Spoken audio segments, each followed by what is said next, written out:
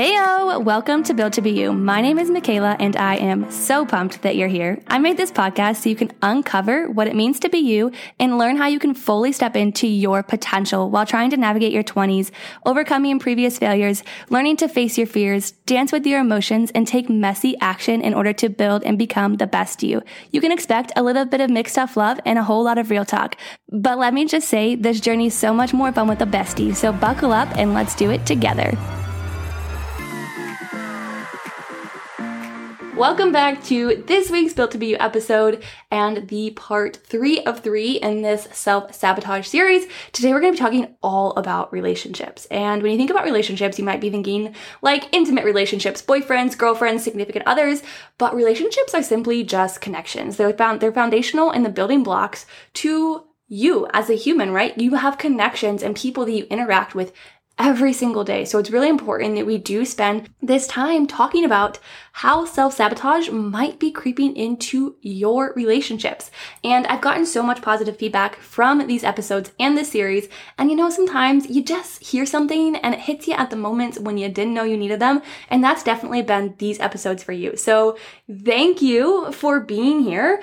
And I just want to be fully transparent. And if you didn't already know this podcast, this space is not and will never be like, hey, look at me, I have it all figured out. I am growing and evolving right alongside with you. I'm a 25-year-old gal who's just trying to figure out how to human the best way that I can and sharing with you along the ride things that I'm learning, things that I'm struggling, in hopes to normalize that feeling of, am I broken? Am I doing this wrong? Is it a me problem or is it a them problem? And today I want to talk about, again, self-sabotage in relationships. And these aren't just intimate relationships, but also personal, work, or any other relationships that you have in your life. And relationships, I will be completely honest with you, as always, are not necessarily my strong suit. It's something that I've identified as a weakness when it comes to, letting relationships play a role in my life that maybe they don't necessarily deserve, not showing up to relationships in a way that is productive or conducive for growth in that relationship, allowing time and energy to people who maybe don't necessarily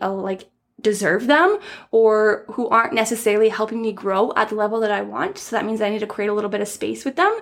And relationships can be sticky. It can be hard, especially if you're somebody who, like me, you're a people pleaser by nature, right? Or that's at least the words that you use. I have been called out many times by my therapist to say, quit calling yourself a people pleaser because then you're going to fall into those tendencies. So I try to steer away from that and acknowledge, what's really at the root of this relationship. How is this relationship serving me? Or how is this connection serving me?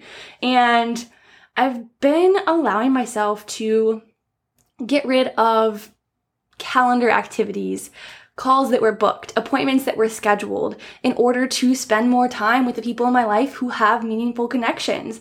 I've been allowing myself to be more vulnerable and honest in conversations. Again, I've been being more careful and conscious of who I choose to share my dreams and energy with. Which, side note, if you have not yet listened to last week's guest episode on Friday with Dr. Morgan, go do that now. It was so juicy. Everything that I listened to, I was like, back 30, back 30, back 30. She talks all about navigating relationships in your 20s, just how to have conversations and connection and doing that deep inner work to realize that you are the problem, but also the solution. And that's such a freeing subject that we talk about a lot in this podcast. But let's dive into today's episode and get to the juice of what we are talking about. So just as a quick recap, Google says the definition of self-sabotage is undermining your success despite your own wishes, dreams, or values. And this can show up in your relationships quite a few different ways. But I want to start with this point first because it really just hits home and hits the ground running. And it gets really honest really quick. And I think that's important. And that is that loneliness is oftentimes a choice. Deciding to self-isolate or not ask for help or to tell yourself there's nobody there, nobody around you that wants to support you, or, there's nobody willing to help you. I can guarantee right now, if you push pause in this episode and you think about even just one person who would be there to support you, you could think of one. But chances are that you might not be asking them for help. And there are people around you who want to help you, who want to support you, who want to love you, who want to be there for you, who want to see you win, who are rooting for you all of the time. But you self-sabotage by putting up these walls, by telling yourself that there's no other option but to do it alone. And I saw this reel one day. It hit me so hard. And it was along the lines of like, she's fiercely independent and willing to allow others in. Really learning how to let two worlds coexist. That if you're the woman who's like, oh my gosh, I'm so independent, like INDE, that song? If you are that woman who's telling yourself like, I'm independent, I don't need no man, I got this all figured out, or, I don't need to ask my family for help, I don't need to ask my friends for help, I've always figured it out on my own, so I will continue to do so, right? And a lot of times this comes from trauma, past trauma, as you were growing up. For example, I'll use myself for an example because this is something that I have realized, coming from a family of divorced parents at a very young age, where I was bouncing back and forth between households. My parents were working their tails off to provide a roof for me and my brother, food on the table every single night. I learned how to do laundry at the age of I don't even know, probably 10. And ever since then, I've always just done my own laundry. And so it's like this self-fulfilling prophecy of well, I was taught to do it on my own, so I'm just going to continue to do it on my own. And I've learned that this has bled into other areas of my life. And so I really have to slow down, in certain moments and ask myself, am I just pushing other people away because I think that I have to do it alone? Or because I keep telling myself that I know how to do it alone, so I don't need to accept that help? And then I realized that, loneliness is a choice. I'm self-sabotaging my relationships by pushing them away because I think that I have to be independent. And maybe you can see yourself in that scenario or in that story. But there's another example that you can see yourself through in that. And it's really important to just slow down and ask yourself, when you tell yourself, I'm at it alone, I'm going at this alone, I'm all by myself, are you really alone or are you self-isolating? And I do think that there's a difference of loneliness and being alone. And I think there is a lot of power in learning how to own that independence and honor that independence.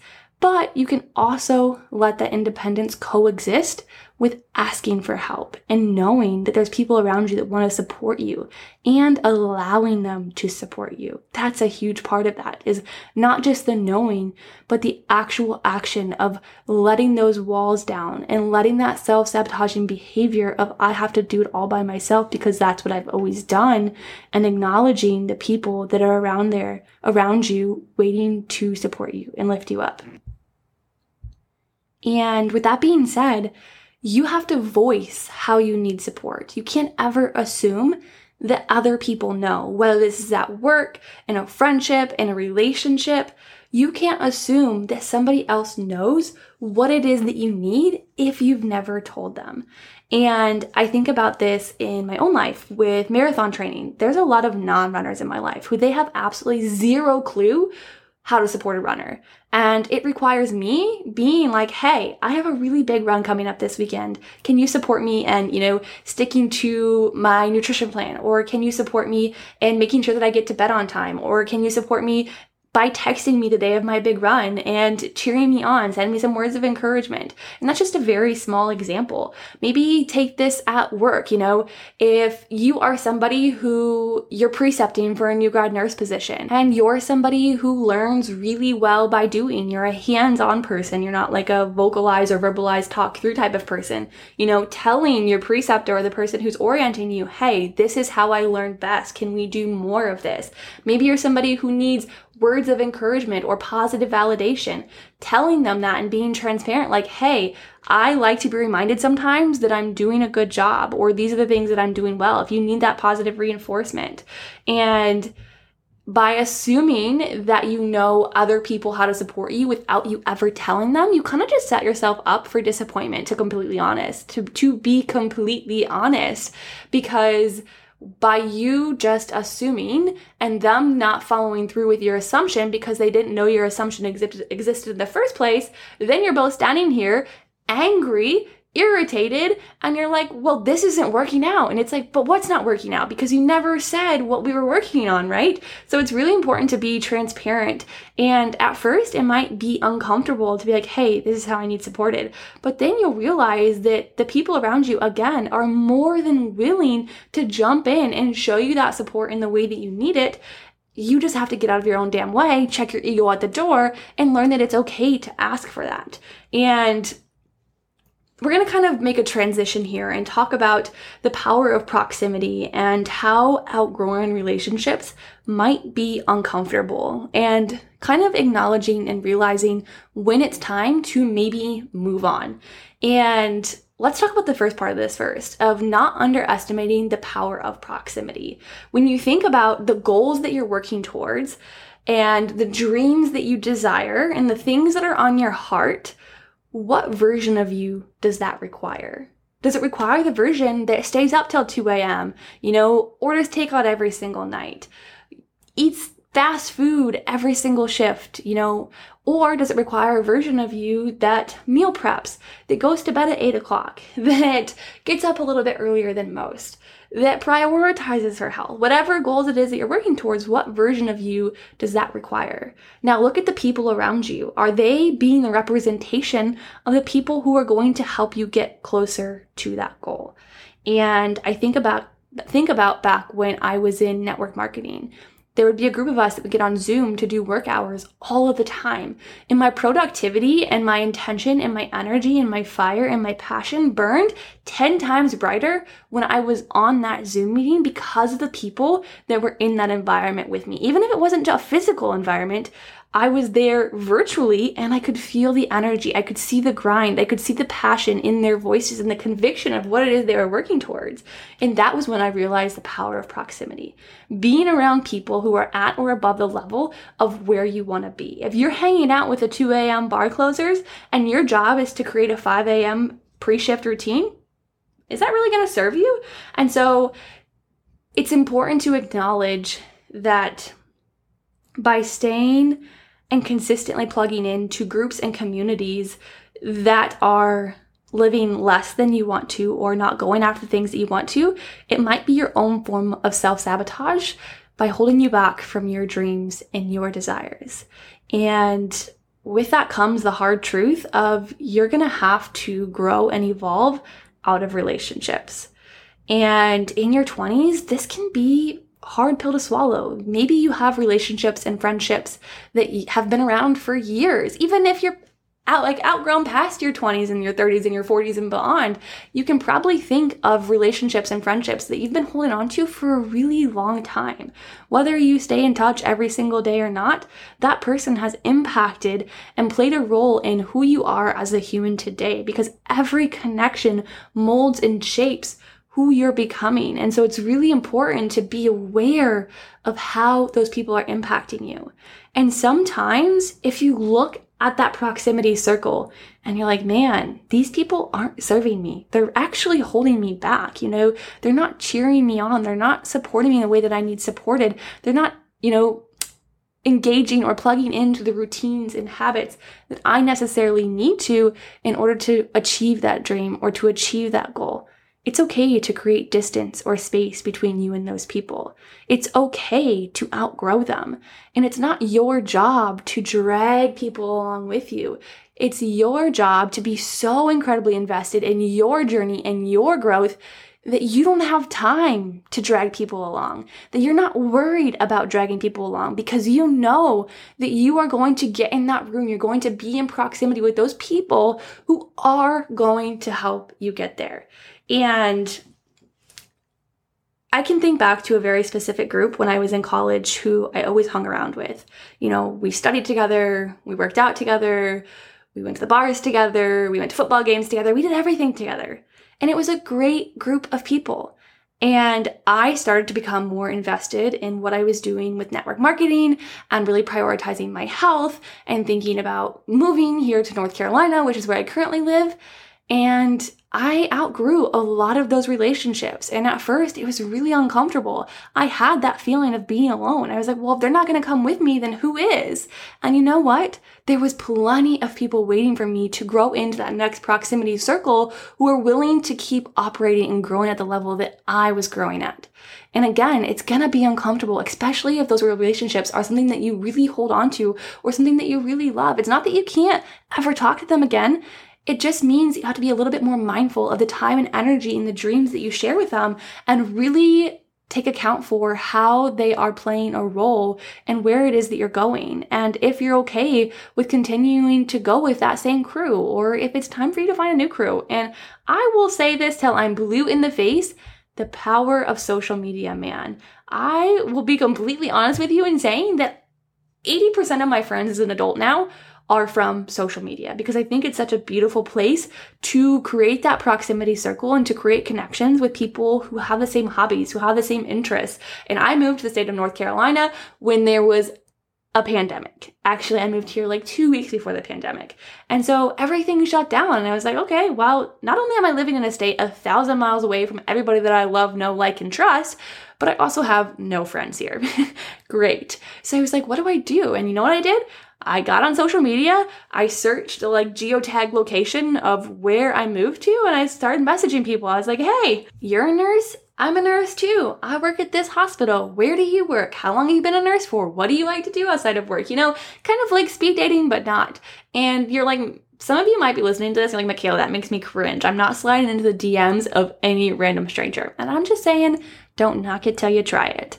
And I think that's one example that the power of social media and how positive it can be in creating relationships and connections. And again, don't knock it till you try it. But with that being said, you just have to get out there and find your people and know that not everybody is going to be your cup of tea. Not every connection that you have is going to be an A+ one. And that's okay. There might be people in your life who you can just simply tolerate. And there's also going to be people in your life who you just want to squeeze to death because you freaking love them so incredibly much. And I think it's important, and this should go without saying, that you have to protect your peace and your energy above all else, always. So if there's somebody in your life, a connection or relationship that you have that is absolutely soul-sucking, please create distance between you and that person or those people. And know that there is people out there who are waiting for you to grow into their community. And as always, if you don't see it being represented, be the representation. Is there a group of people or a community that you wish that you had in your local area? For example, I really wanted to find more nurses to run with. So you know what I did? I went out and I made a North Carolina Triangle area nurses running Facebook group. And now I'm plugged in with over a dozen nurses who also who live local to me. And that's just one example of how you can create that community and taking the matters into your own hands, right? If you don't have the community or the people that you yet want, then go out there and make it. There is people out there who will join. I can guarantee it.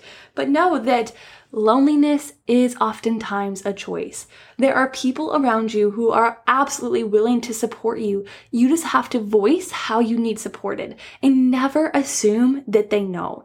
And don't underestimate the power of proximity and getting in the room and making the connections with the people who are at or above the level that you want to be at. And my friend, you will 110% grow and evolve out of relationships and friendships and connections and work environments.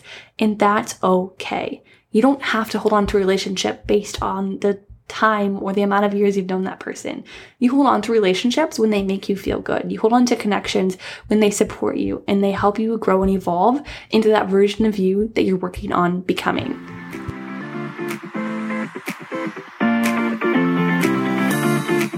Before you go, I just wanted to let you know that I am so dang grateful that we are now on this journey through uncovering what it means to be you together. If you love this episode, make sure you share it with your friend, or better yet, share it on social media and tag me so that way I know. Until next time, chat soon.